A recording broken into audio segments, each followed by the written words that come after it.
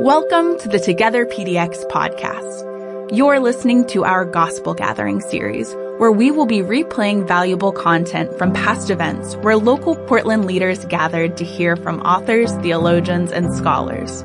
We'd like to note that the views shared by our guests don't necessarily reflect those of the entire Together PDX team. We pray today's content enriches your day and spirit. Hey everyone, I'm Elise Gallus, and this episode is part 2 of Scot McKnight's 2020 talk on restoring a goodness culture in our churches. This episode isn't meant to stand alone, so if you haven't already, go back and listen to part 1. Enjoy! I want to look at 7 characteristics of a Tov church.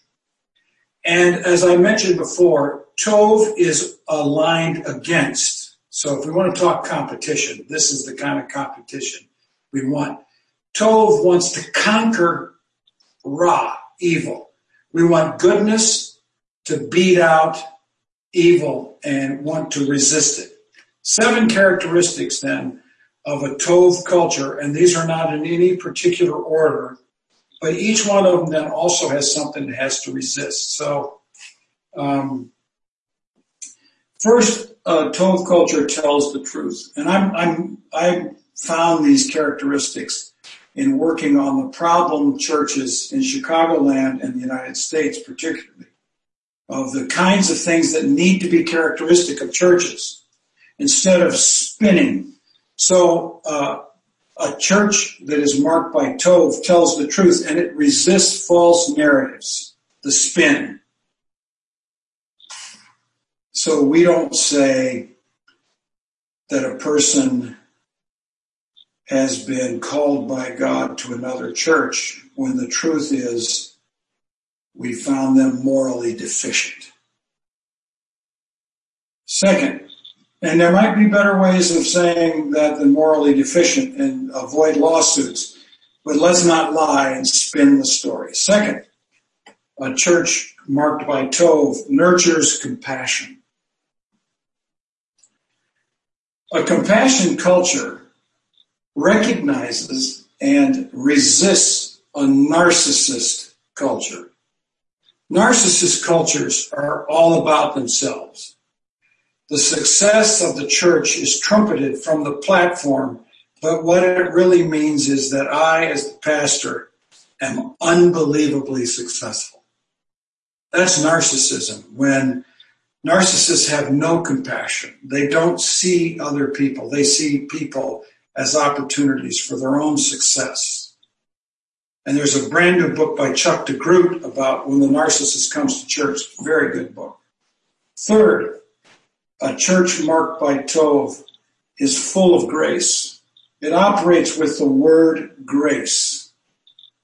And therefore, it resists fear. When people in your church fear you as the leader, something's wrong. People in the church should know you as a person marked by grace and Tov. Fourth, a church marked by Tov puts people first. People are first. And therefore it resists the encroaching institutional and what I sometimes call the leadership culture syndrome.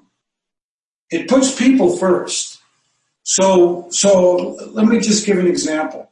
When the stories about these women came out, about these churches, the instinct of some of these churches was to protect the culture of the church, protect the brand, the name, the institution. Instead of saying, oh, this person has been wounded. How do we respond to wounded people? You know, you go to an emergency room and you will encounter most of the time doctors and nurses who take you first. And they go, oh, no, this is a person. We need to know how this person is feeling. We need to ask them. We need to listen. Put people first. The next characteristic, I think this is 5, is a church marked by Tov does justice. And a church that does justice resists a loyalty culture.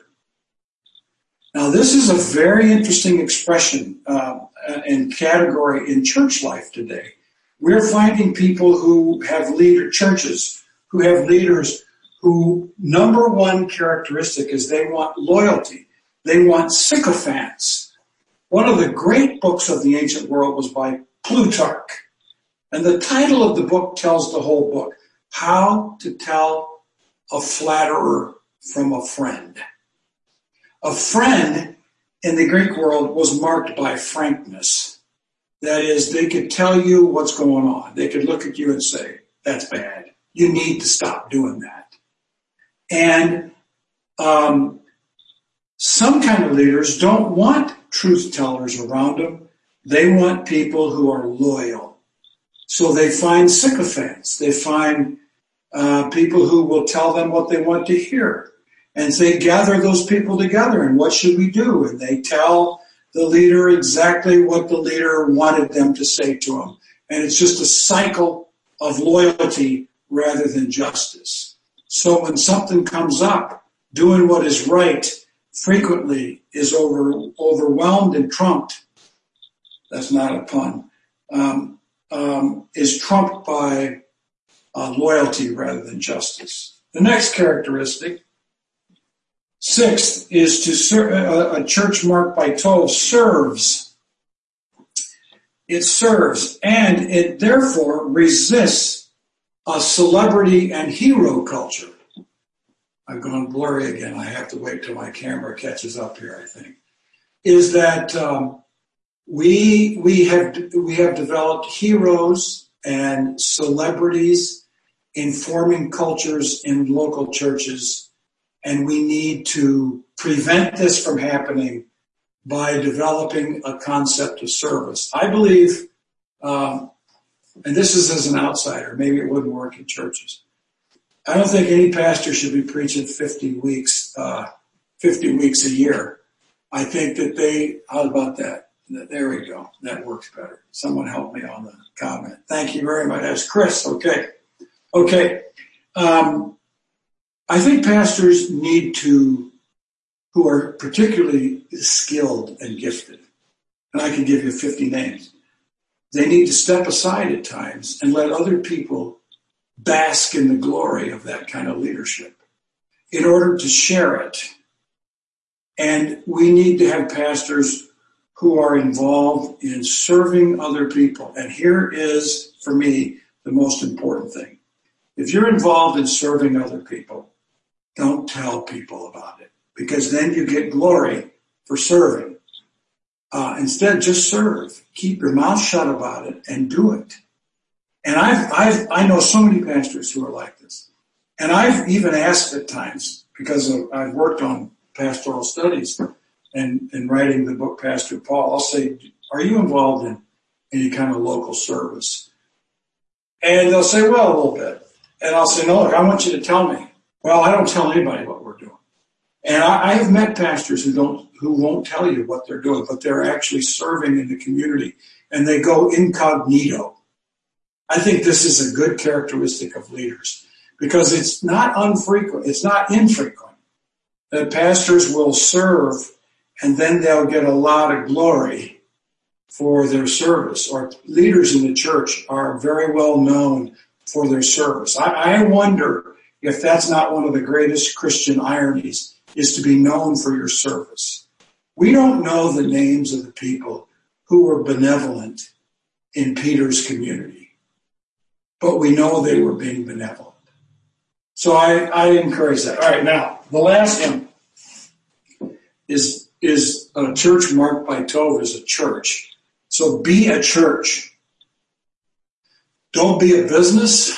Don't be a leader culture. Don't be a business culture. Don't be an institution. When we begin to talk about our pastors as leaders, when we begin to talk through best practices, when we begin to talk about cultures that are institutional, like our church, we are going to lose contact. The labels and terms we use for our churches will shape what kind of institution is formed.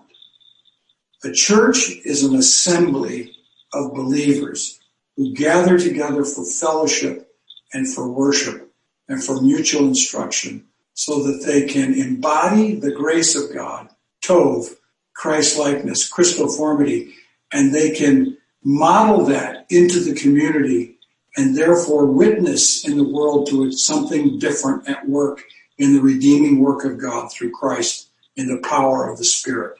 So this is just a quick run through the major sections of our book, but I wanted to give these characteristics, and then we can have some questions about that perhaps.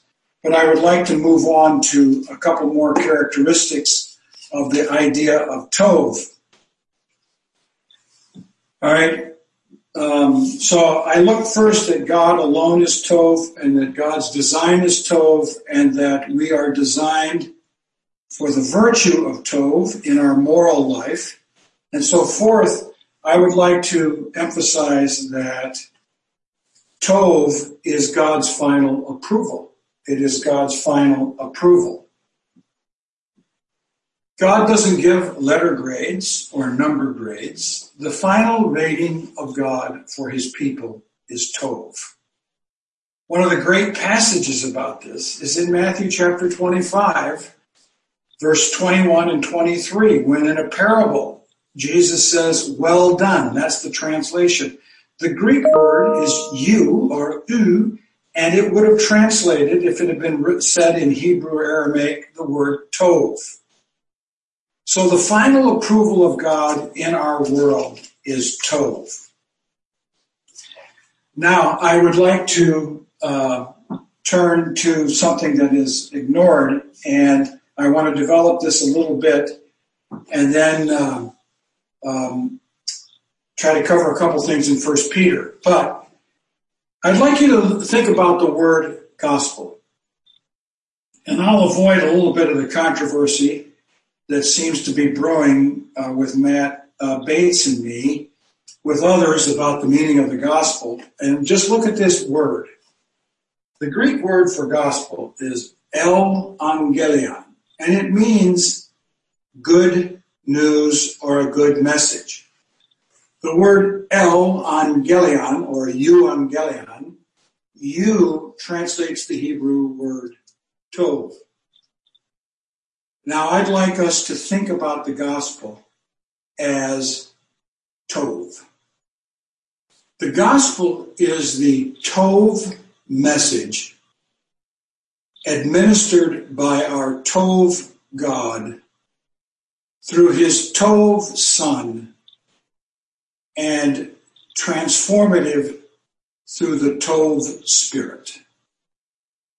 So this word Tov is not simply, or the word gospel is not simply good news. It is about God's design for all creation through the power of God's grace coming into expression in a person's life in such a way that that person becomes Tov. And this is where John Barclay's work on grace is so important. Grace is efficacious. It's not simply a gift. It is a gift that not only keeps on giving, it turns us into gifting agents and agents of grace to other people. So we need to see our church as a culture of Tov. And I want to develop just a little bit of this idea of our church culture, because the idea of Tov as God's approval and the gospel itself makes Tov central, I think, to the very heart of our Christian faith. Matthew Krausman has written a very expensive book called The Cosmic Tyrant or something like that, in which he developed through emergent theory and science that cultures become agents. Just as a beehive is far more than bees, but becomes a culture itself. And as a garden becomes more than dirt and seeds, but a culture. And if you've ever had an aquarium, you will know that the water that you create is a culture that only certain things can survive in. And if you've ever tried a saltwater tank, you know it's even more of a challenge, and that's a culture. We need to see our church as a culture, but we need to see the church culture in our local church as an agent. And I go back to the statement by David Brooks at the beginning. We can never underestimate the significance of the place we work, the culture that our church, our work, or our church has, because it begins to shape us. And so I want us to discern what kind of agent our church actually is. What does it do to us as we participate in it? I've been in a lot of churches, and I've experienced in very light ways the cultures of many churches, some church cultures, and I'm not pointing fingers at any one church here. I've been in a lot of church cultures where the lights are so bright on me on the platform that I really can't see anybody in the congregation.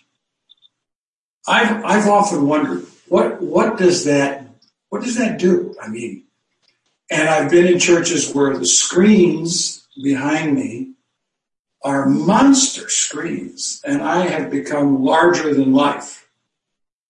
I've been in church cultures where the church architecture is the architecture of entertainment and performance. I've been in other churches where the architecture is a cross. And you can't go into those churches without you sensing, I need to be quiet, a sacred culture.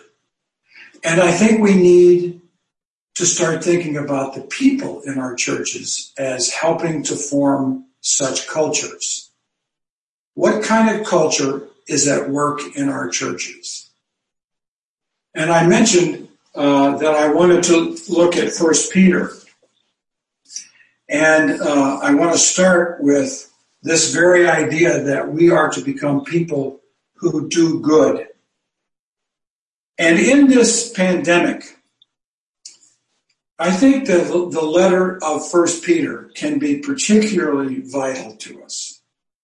That Peter is writing to, the translations typically are to exiles who are temporary residents and to foreigners who are non-citizen residents. 1 Peter chapter 1:1-11.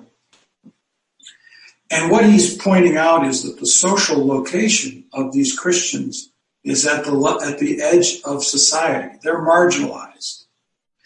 And when we've learned about the churches in Rome, we've realized that many of the Christians lived along the Appian Way. And I don't know if you've ever heard about this, but they lived on the Appian Way because it was cheap and for poor people.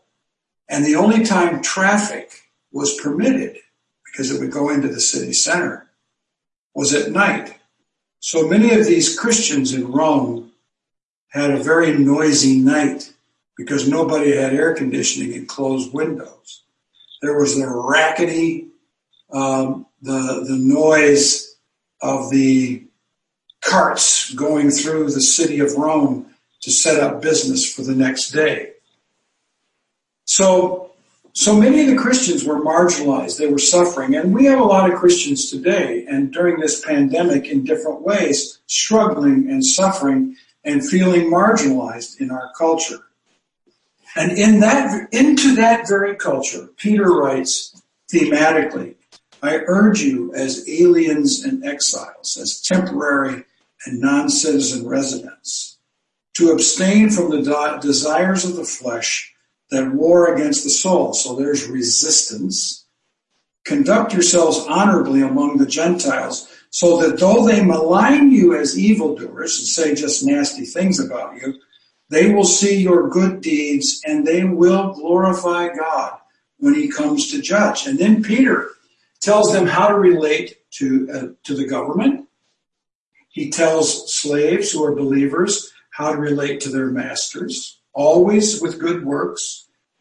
He tells wives how to relate to non-Christian husbands and to their believing husbands, and he talks about the Christian family. Always telling these people that they are to be doing good, tov. And this draws us back to the language of Jesus, all right? Luke chapter 6, verse 9, Jesus said, I ask you, which is observant or lawful on the Sabbath? To do tov or to do ra? To do good or to do evil? To save life or to destroy it? Saving life is tov. We need to work at saving lives. Luke 6:33. If you do tov to those who are doing tov to you, what credit is that to you? Even sinners do that. So Jesus wants us to crack the cycle of evil in our culture by learning to do good to people who don't like us and who are different from us. And boy, do we need this today. It is, to me, unbelievably discouraging to watch how Christians talk about one another politically. We are so politicized and partisanized, whatever you want to call it, in our culture. And I think we need to raise up a generation of people who say enough is enough. We're going to be tov, whether it's to a Republican or a Democrat, and we're not going to ask him, we're not going to care. Luke 6:35, love your enemies, do tov to them. Lend to the person without expecting anything back. There's tov as generosity. Then your reward will be great, and you will be children of the Most High. So Peter tells the believers in Asia Minor, with the governors who are sent by him to punish those who do wrong and to commend those who do good. Now the NIV translates who do right. I think it's the NIV. Somebody does. It is to do good. In 1 Peter 2:15, it is God's will that by doing tov, you should silence the ignorant talk of foolish people. Nothing like resisting nasty people with kindness and generosity and tov. I've seen this happen in my life. I've seen this happen in other people's lives, that when someone is being mean to someone and they are kind back, the meanness seems to drop. 1 Peter 2:20, how is it to your credit if you receive a beating for doing wrong and endure it? But if you suffer for doing tov and you endure it, this is commendable for God, before God. Like Sarah, 1 Peter 3:6, who obeyed Abraham and called him her Lord. You are her daughters if you do what is tov, good, not what is right. Do, it's the same idea, but the word in use there is doing good. And do not give in to fear. 1 Peter 3:17, it is better if it is God's will to suffer for doing tov than for doing evil.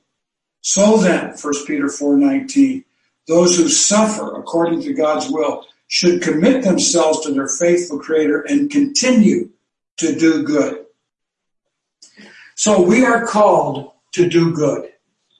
And I think that in the pages of the Bible, this is acts of generosity. This is acts of kindness. This is acts of justice. This is acts of peace. This is acts as well of resisting injustice, resisting unreconciled relations. It is resisting warmongering. It is resisting all things that are marked by evil. And so I would encourage you in your churches to begin to contemplate acts of tov, acts of goodness that are marked by the pages of the Bible on this theme of tov. I want to reiterate the big idea. The big idea in our sessions today is that we should never underestimate the culture in which we live and dwell. That culture is going to shape us. And this is what Rick talked about is so true. And that is when our culture, everywhere we go, is telling us that we have to move from good to great, which means just not quite good enough, then we have to resist that. We want to form a culture where Tov is the ultimate mark of what we're achieving. We want to realize that this culture is an agent that acts upon us and in a sense, swallows us into its culture. It is, I found in our research on what was happening in the Chicagoland churches, something that I had no idea was happening in churches. And I wrote to many pastors to ask them if they were doing this very thing. They're called non-disclosure agreements or non-NDAs at some level. And it's from the business world. And what I discovered is that many churches were discovering things about people and were, or in other words, people in churches were finding things out about their leaders and what was going on in the church and knew things that could jeopardize the church and were beginning to talk. And churches were paying these people off. I know a person who was offered 7 figures to keep her mouth shut. And she said, I'll never do that. 7 figures in a church. That's $1 million or more. I know this happens in churches. How can that kind of thing be going on in a church that is called to tell the truth and that says of their master that he told us, I am the way, the truth, and the life? It's not truth. It is being swarmed by the culture of the business world because it works and it protects our brand, keeps our reputation. We have to denounce this and resist it and form cultures that are truth-telling, so good at truth-telling and so good at grace and so good at kindness and generosity and forgiveness that when something bad happens, we know how to swarm that person with grace. We know how to come around that person in prayer and through the power of the Spirit see transformation and reconciliation occur. So I would like us to realize that our church culture is alive and well, that we need to work on our cultures becoming agents of Tov. I'm moving closer if I can get it to focus. We need to see that our churches are agents of something. And we want them to be churches that are agents of Tov. Well, Ken said that when I was done, I was supposed to quit, so I'm done. So where are we? Is anybody else here? Okay. Thank you so much. That was really, really good. Really, really Tov. I think Mark's going to come back on as well, but one of the questions I have as we're talking about this is when you think of justice and in Portland, justice activism, those kinds of things are deep values within the culture as well as the church. But what does Tov look like when you're fighting systemic evil, like racism, let's say? And in the midst of that, I guess it's hard for me to picture what I know justice is Tov. But when there's injustice, and as the people of God, we're supposed to be the ones that prophetically push back on injustice. How do we do that in a way that is Tov? Yeah. Does that make sense? Well, yeah, Rick, this is a huge theme that has developed in evangelicalism in the last 20, 30 years, is justice. I mean, when I grew up, justice was for the mainliners and the liberals. We were Christians. Fundamentalists is what we were. So I'm totally on board with justice as defined by the Bible. Justice is a relationship to God that is measured by conformity to the will of God. So I would say the first thing, the way we best resist racism in our churches, and I'm fortunate because I grew up with a lot of African Americans. I did not grow up with Latin Americans very much, but a lot of African Americans. And I think that the best way to resist racism in our churches is to embody reconciliation in our churches. It is easy to go downtown Chicago, Portland, Atlanta, and to walk on a street with a placard and feel righteous altogether for what we've done.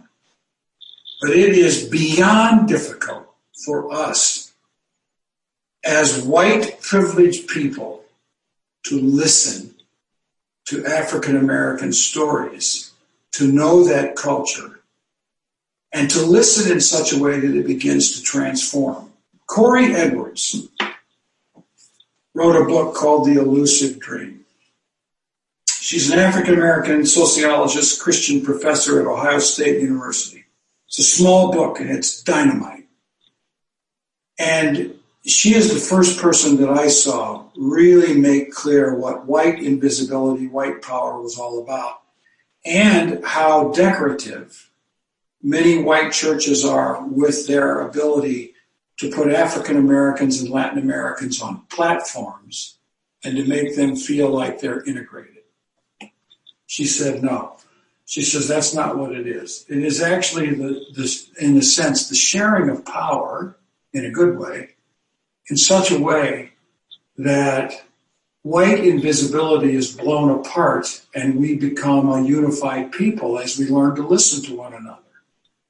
And by and large, whites have a huge responsibility right now of listening because they don't know. They think they have the answers, but they don't have the answers. And I'm fortunate to be at a seminary that has a lot of African Americans in our classes, and we are a seminary that's one of the most highly integrated seminaries in the evangelical world in the United States. And I can tell you that our classrooms at times are laboratories of truth-telling in ways that would never happen reading a book. So I think the protest, the resistance of racism is going to go nowhere until our churches learn to embody reconciliation with one another.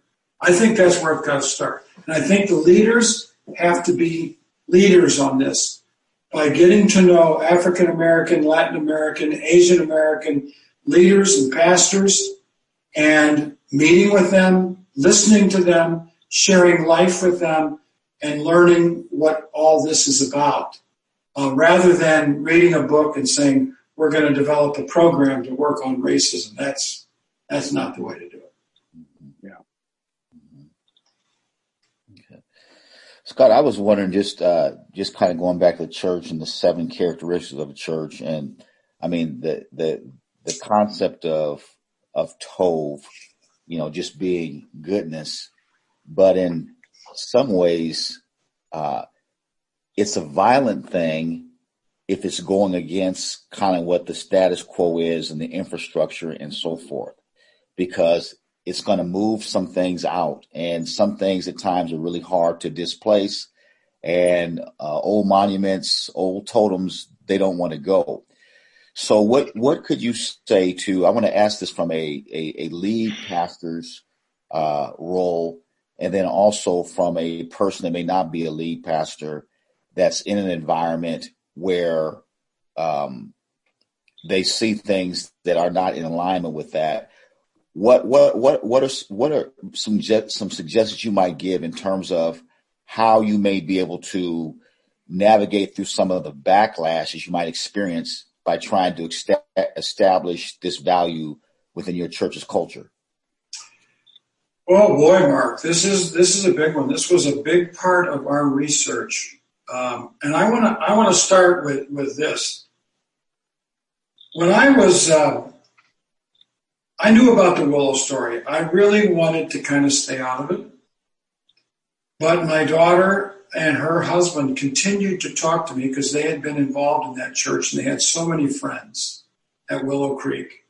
So they continued to talk to me, and I happened to be reading a book on the pastors in post-World War II Germany. And I got to tell you, I was shocked at the number of parallels of what happened with the pastors in post-World War II Germany and what was happening to churches in the United States. And what I mean is this, that the pastors of Germany would not admit any complicity in the Holocaust. They had nothing to do with it. And I kept thinking, really? One pastor really was calling Germany to the truth early, and his name was Martin Niemöller. Now, he was a very close friend. He was a friend of Bonhoeffer's, but he was also Hitler's private prisoner. When he told the truth, people rejected him. But over time, they began to tell the truth. So I use this as an illustration that a systemic culture that is not shaped toward Tov will resist the incursion and invasion and moments of Tov that begin to occur. So I believe that we, as leaders, have to become discerning through the power of the Spirit to see where things are not right. And we can't always, you've been in situations, Mark, as a leader, Rick, and all these people. You've been in situations where you go, that's not right, but I can't do anything about it right now, and I don't even know what to say or what to think. But over time, we go, that's what happened there. And this is what I wish I'd have said at that moment. I think we're all like that. So I think that when we realize that, we need to back up and say, this is what happened. I don't think it's right. We need to work on this. So we have to have courage on the part of leaders. I have experienced in my life that this sort of Tov culture is more often recognized by the lay people than by the leaders. Okay. That the leaders have to listen to lay people. When lay people are experiencing fear, the pastor can't say, well, that's their problem. That's a narcissist that does that. The sensitive pastor says, what am I doing that is inculcating fear in people? I don't want people to fear me. I want people to trust me. So to me, the pastors have to have the courage to pursue this, and this is going to be, they have to have the patience to work at it. The simplest solution, I guess the simplest solution is to shut the doors down and start a new church. Most people aren't going to do that. That's not the way to go. That's not learning. The second easiest solution is to get rid of everybody around us and start with all new people. That's not going to change the problem, probably, or fix it.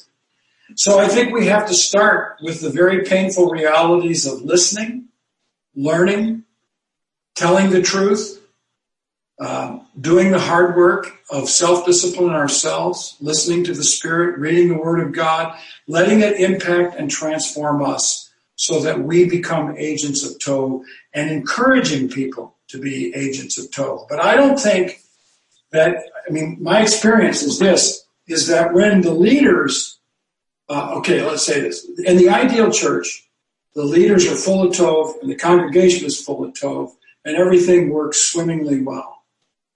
Sometimes the leaders are not so Tov, and many of the people are Tov.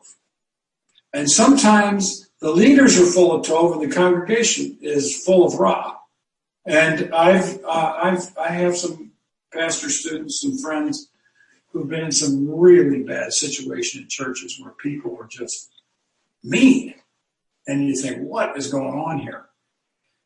And so I think that we're going to have to do the hard work of patience. And I don't have all the pragmatic solutions that pastors like you guys might have.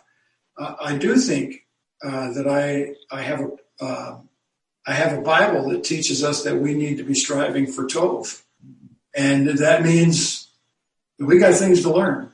We're not going to get there, and it's never going to be perfect, but we should be striving toward Tov. And I ask this, what does it mean to be Tov in the selection of music? What does it mean to be Tov in how we have meetings, how often we have meetings, who's on our committees? All those things, I think, can be reshaped by Tov. Scott, could you maybe contextualize the difference between success and fruitfulness, as I think those two things get equated, number, size, popularity, whatever. We put that under the banner of fruit, spiritual fruit, and then everything is sort of justified. The means are justified by the ends, and the ends are fruit. Therefore, they're Tov. What's it look like to pull those apart? Yeah, this is you're pushing me on this category and this idea, and I think it's a really good one, Greg. I'll start with this. How big do you think the Church of Rome was in the first century? Wasn't it like 50 people? 50 to 100, probably.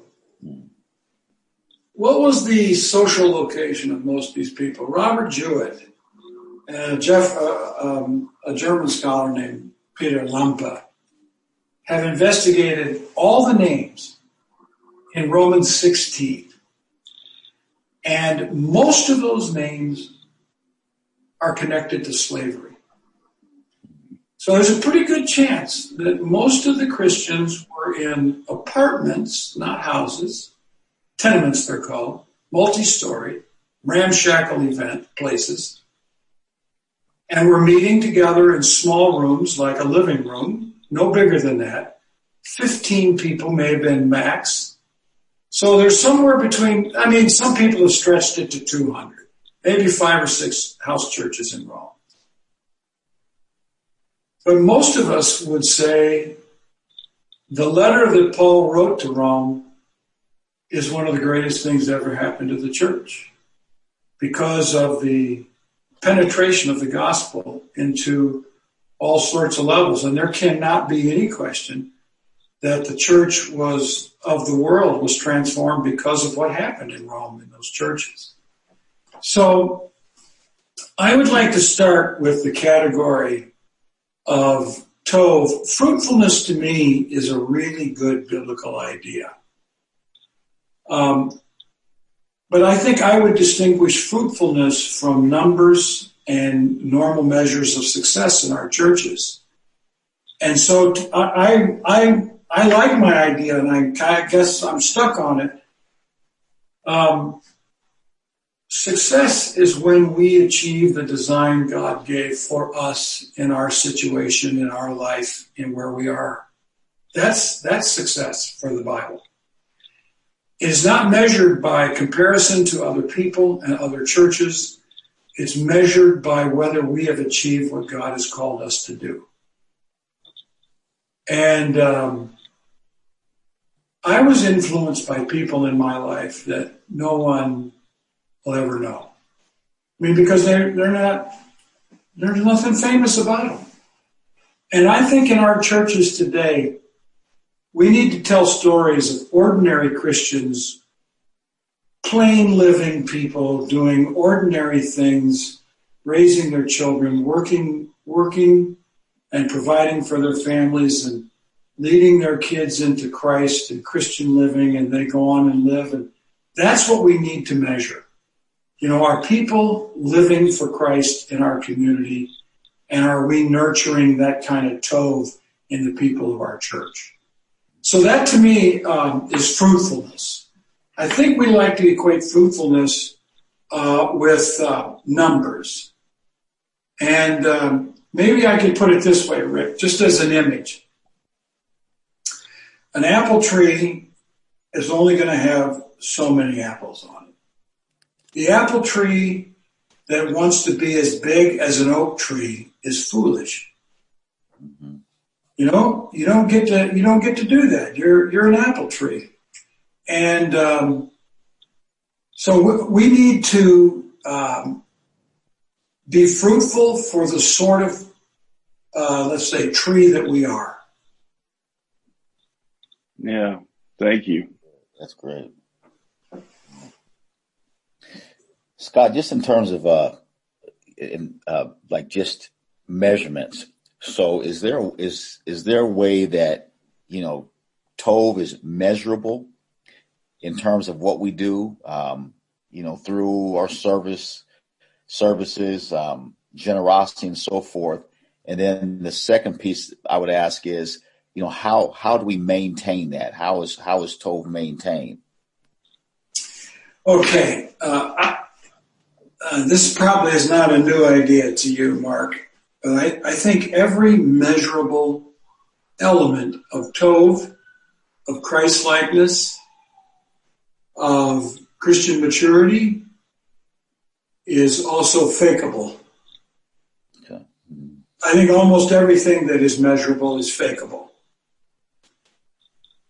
So the second thing would be this, is that there is a sense in which we will never be able to measure with utter accuracy genuine tov in people.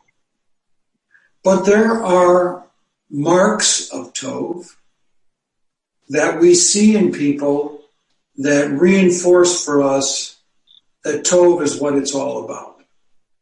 So for me, I don't like to make people heroes. But I do like to find good models, role models. And I think we need to focus on that. I really believe that it's important, and I'll come back to something Rick said, maybe get him in a little bit more trouble. I think we need to tell stories of women in our churches from our platform. I've listened for many years to sermon illustrations from pastors, and almost all of them are from about males and sometimes about mom. But by and large, they're not enough about women in the history of the church. We need to tell stories of Latin Americans, Asian Americans, African Americans in our pulpits as stories of tov. We need to raise up local models of tov that we can talk about from pulpits and teaching and use as witness to have Sunday school classes, whatever, in which we say, so-and-so is working in a soup kitchen down here, and a lot of us don't know about this, but this has been very encouraging to our church. So I want to come back to my point, because I said it directly, clearly, I think, at the beginning. Everything measurable about tov is also fakeable.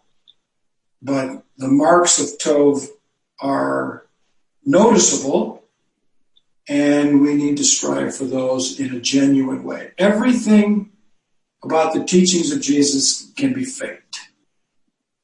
And this is human nature, This is what Augustine taught us. That humans are corrupted, and that we like to seek our own pride and glory. So I believe I'm not sure if I remember your second question. I don't even know if I've covered it. Yeah. The second part was just in terms of, how is it maintained? So it's not, tov isn't something you just put your foot in the gas pedal and you go 4 or 5 blocks and take your feet off. It's got to be a long-term, a long-term pursuit. And so, how do we maintain that? Yeah. Okay. This is what I tell my students. I tell my students this on a regular time. You need to pray. You need to pray. You need to pray more now that you're a student than before you were a student. Because these are challenging times. You need to pray more as a leader rather than less. Prayer is the nurturing of a personal communication with God. We need to read the Bible to hear God speak more than read the Bible to prepare a sermon or to figure out some problem, a solution to a problem. And so I encourage my students to spend time in prayer, and I encourage them to spend time reading their Bible. I try to read, I've been reading John Goldingay's Old Testament translation called the First Testament. I've been reading it for 2 years. First year I read 4 chapters a day, and this year I'm reading slower and reading 2 chapters a day and marking it. I think we just need, and I'm not, I'm not into people getting their heads cut off and stuff like that, but that happens in some of the Old Testament narratives. But we need to read that Bible to hear from God rather than to treat it as a source book for our ideas and our theology. And when we learn to listen to the Word, to hear it, then I think that it will keep the discipline up of nurturing Tov in our lives. Scott, when you think of prayer in that way, I'm wondering about the role of repentance. One of my good African friends from Rwanda talked about the reconciliation work that they've done over there and how communal repentance was practiced. In other words, we're all repenting for even people who aren't here anymore. Mm-hmm. And it strikes me that repentance in the American church is very much the thing you do when you've been bad. So a church that's repenting, a pastor that's repenting, that must, there's some sort of scandal involved in this. I'm wondering how repentance plays into our alignment to Tov. Yeah, this is really good. Okay. You've touched on a nerve, I think, Rick, and that is repentance is a very strong biblical idea. It was maintained in Israel, listen to this and wait for it, by a yearly event called Yom Kippur, Day of Atonement. And Yom Kippur was not an option. You didn't get to say, well, I haven't sinned this year. Everybody came to Jerusalem and afflicted themselves, reminded themselves of their sins, and sought the grace of God in atonement. The church developed something called Lent to help keep this in mind. The churches this is what I believe, churches that are not formed by Lent need to develop Yom Kippur moments. They need to develop the discipline of Yom Kippur. We need this. The American church especially needs this. Lent is not something Catholics practice. Lent is something the church taught because the church needs to be prepared for the forgiveness of God. It is as biblical an idea as anything to have a calendar that has moments of repentance in it. So I think that churches that have a Lenten mentality or a Yom Kippur mentality know what it means to repent as a community. And they don't have people say, well, I didn't, This is what happened in some of the churches in the United States where we had all these scandals. They said, I didn't do anything. I don't have anything. Right. That's nonsense. Look at Achan in the Bible. Look at, the people are together. Repentance is something not done just by individuals, but it is a posture of the people of God for the people of God. So, how's that? Yeah, so good. And I just think of,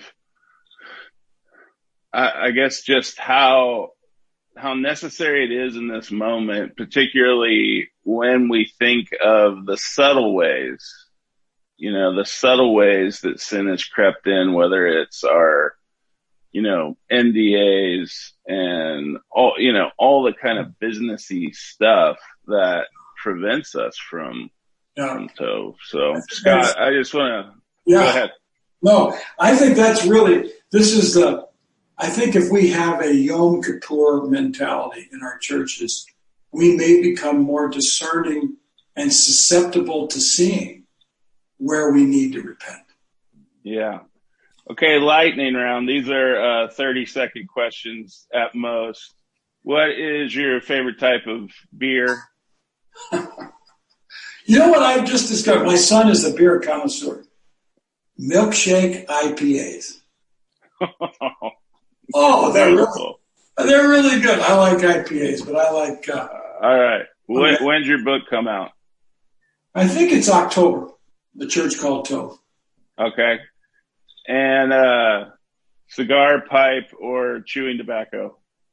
I'm just kidding. You don't have to answer that. I used to smoke good cigars, but I don't anymore. Yeah. Thank you so much, Scott. It's always a pleasure to have you. And let me say this. We're talking about, you've brought up this really good point about flourishing and success. There's only one Tom Wright. And I'm not it, and you're not it. He is it. And he blesses us all, and he helps us all, but we have to be who we are. Yeah. Amen. Amen. Thanks so much for listening to part 2 of Scot McKnight's talk on restoring a goodness culture. This was the last episode we have for you from the archives, meaning episodes from here on out will feature gospel gatherings we're doing live in the Portland metro area. Don't wait to catch them on the podcast. Check out togetherpdx.org/events so you can see the next one live.